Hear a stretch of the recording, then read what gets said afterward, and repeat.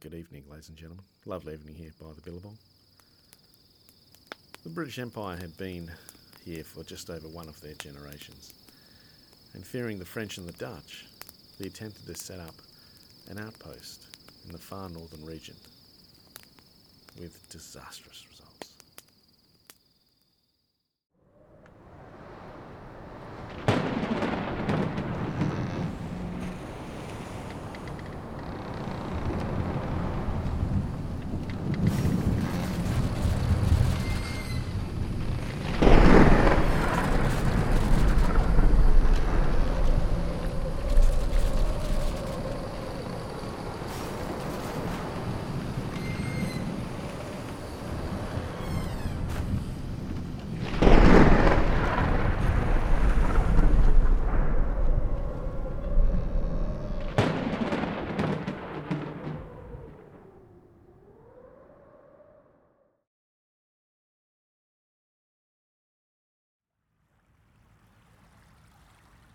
I awoke on the beach next to a broken mast.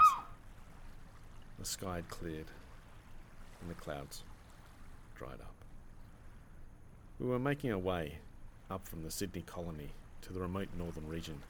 We were tasked with establishing a settlement. Our Dutch and French enemies were close. Then, during the night, on the second week, we hit a tropical storm crossing the Gulf of Carpentaria. It tore us to pieces. Slowly I stand up to see the various bits and pieces of the ship bobbing up and down. 60 men. They can't all be gone. I turn around to take in my surroundings. I was on a large beach with thick mangroves that dotted around the coast.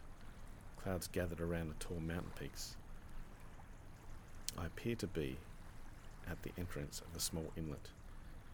I can see where the ocean blue turns to a grey mud. I decide to follow the inlet and see if I can find some more of the crew. I see another man staggering about. Hey you there! He's holding a small barrel under his arm. Where did you come from? I ask. I've been walking along this river all morning, looking for anyone, all morning, he replied. I haven't seen anyone. The captain? No one. I just woke up over there. What happened?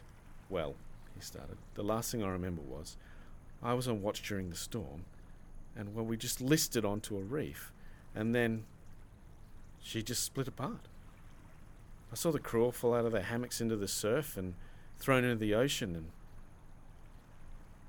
she just fell apart. We went further down the river, where two more men were making a makeshift shelter. Walter and Terence. They'd been collecting wood and supplies that washed up onto the shore. We had one barrel of rum, some axes, some ropes, but not much more. We picked at the mango trees and tried our hand at fishing.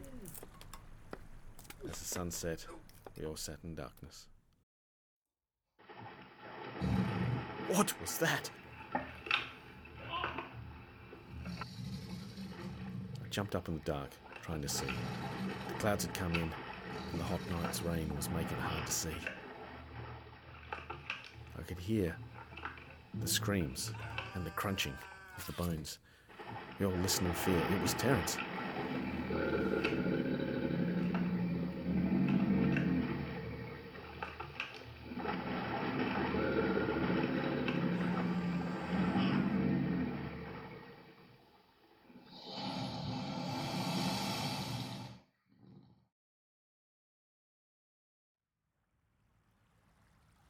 After a sleepless night, got up to see the tide had moved back in. We began to move our camp back up to the higher grounds, and then we came across Terence's body. He had been torn in half. Crabs were scattered about his face. Someone ran up cursing the little bastards.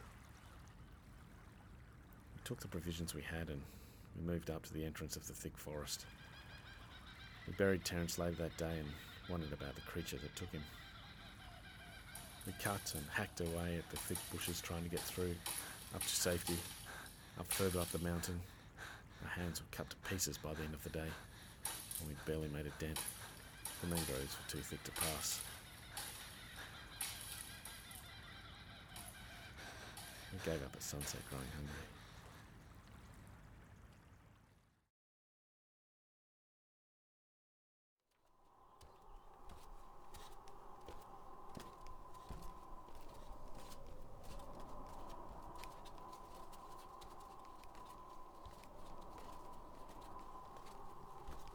The next morning, we followed our way around the inlet where we found them. The rest of the crew, parts of them anyway, they had all been chewed and torn to pieces. The current had taken the bodies further down the inlet and they'd gathered in a small shallow where the crocodiles had had their fill. The stench made us all sick and we decided to head back out to the coast.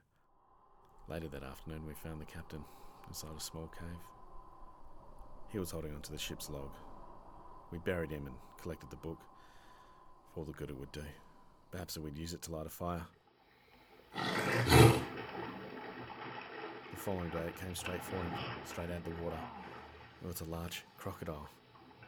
We'd seen drawings of the things back in Sydney, but we never knew they were so big.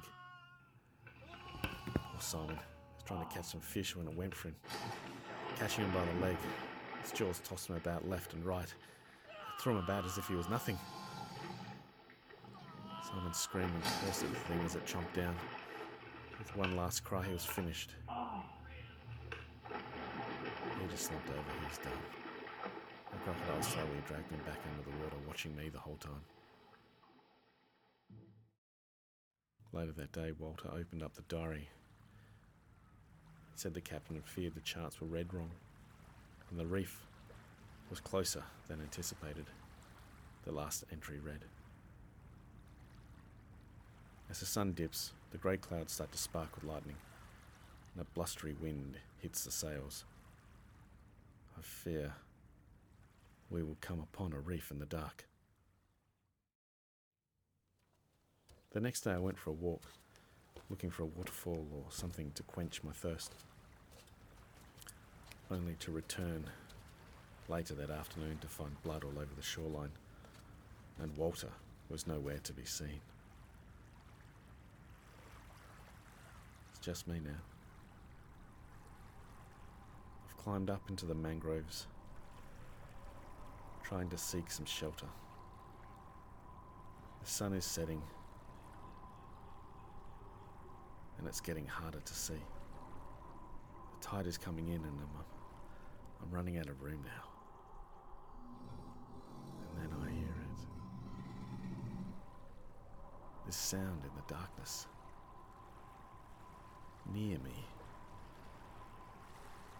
I can hear it. Getting closer.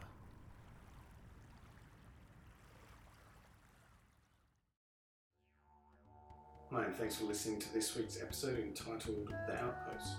We'll see you next time. Bye, Bill.